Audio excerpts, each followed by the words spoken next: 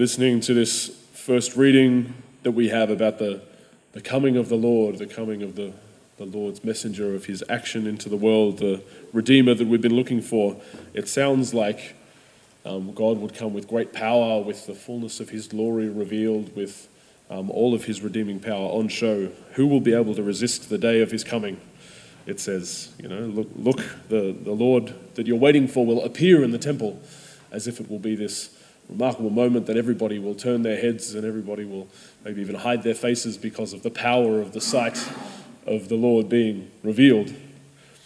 And that's, there's a great truth to that. That's certainly what it will be like on that last day when Jesus comes again, or when we come face to face with the Lord at our death.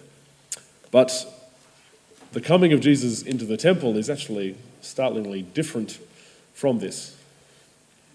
He comes with such gentleness and quietness as just a helpless little baby, not even coming into the temple himself. He's just being brought along by his parents.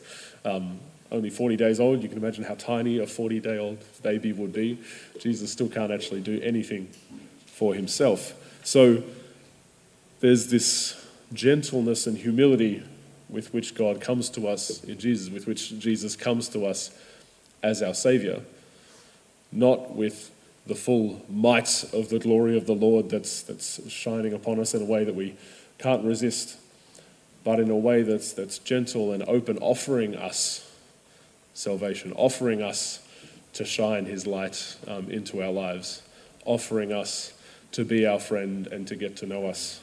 I like that gentleness. And I think there's a beautiful image of that in the candles that we've blessed today. And when we think of the light of a candle, it's a very gentle, small sort of light. I'm sure many of us would like to light a candle when we pray, or even just around the home. And particularly when we pray, it's a beautiful sign of God's presence, because it's not like, I wouldn't find it very comfortable to pray if I had like a huge 1,000-watt floodlight coming right into my face. That would be a bit distracting and overwhelming. But the candle is just this sign of, it's kind of a living presence, because the candle kind of dances around and flickers. It's a sign that God is here and he's present and he's living and with me. But it's also that kind of just gentle presence that the Lord wants to care for me, is present to me.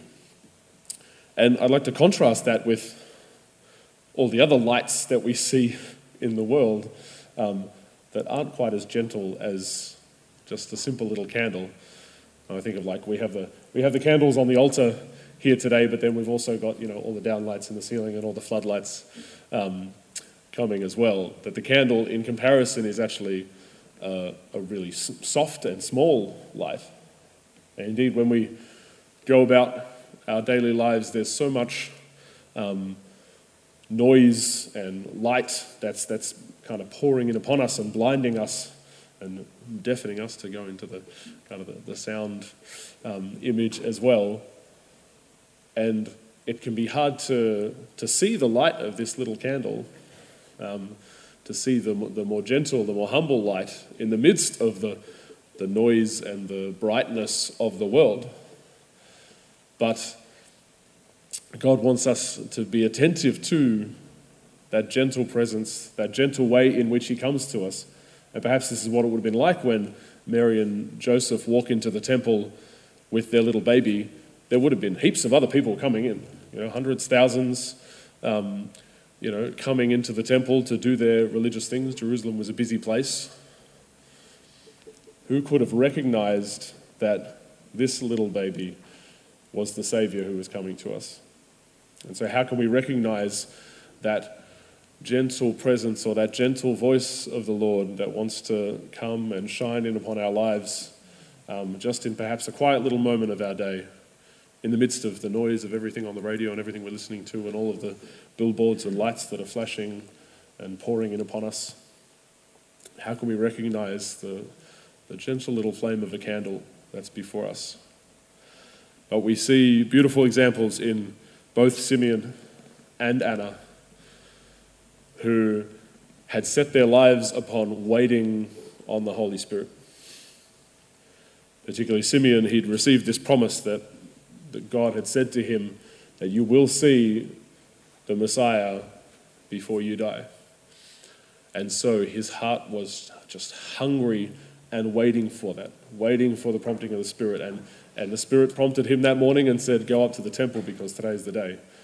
And he was open to recognize this little baby who came not with fanfare, not with a big sign in front of him saying, this is the Messiah, he's going to save the world. But he was just a humble little child coming in the arms of his parents.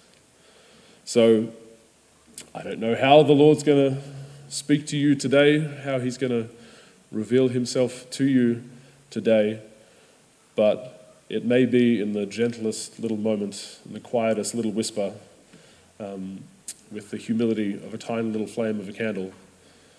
And I encourage you, and I encourage myself also, that we can have that hunger, that openness to be always looking for the presence of the Lord to appear and to speak to us. Discerning for, hungering for it, even amidst the busyness and the noise that's around us, that we can be seeking out that gentleness of God in the way that he wants to move in our lives.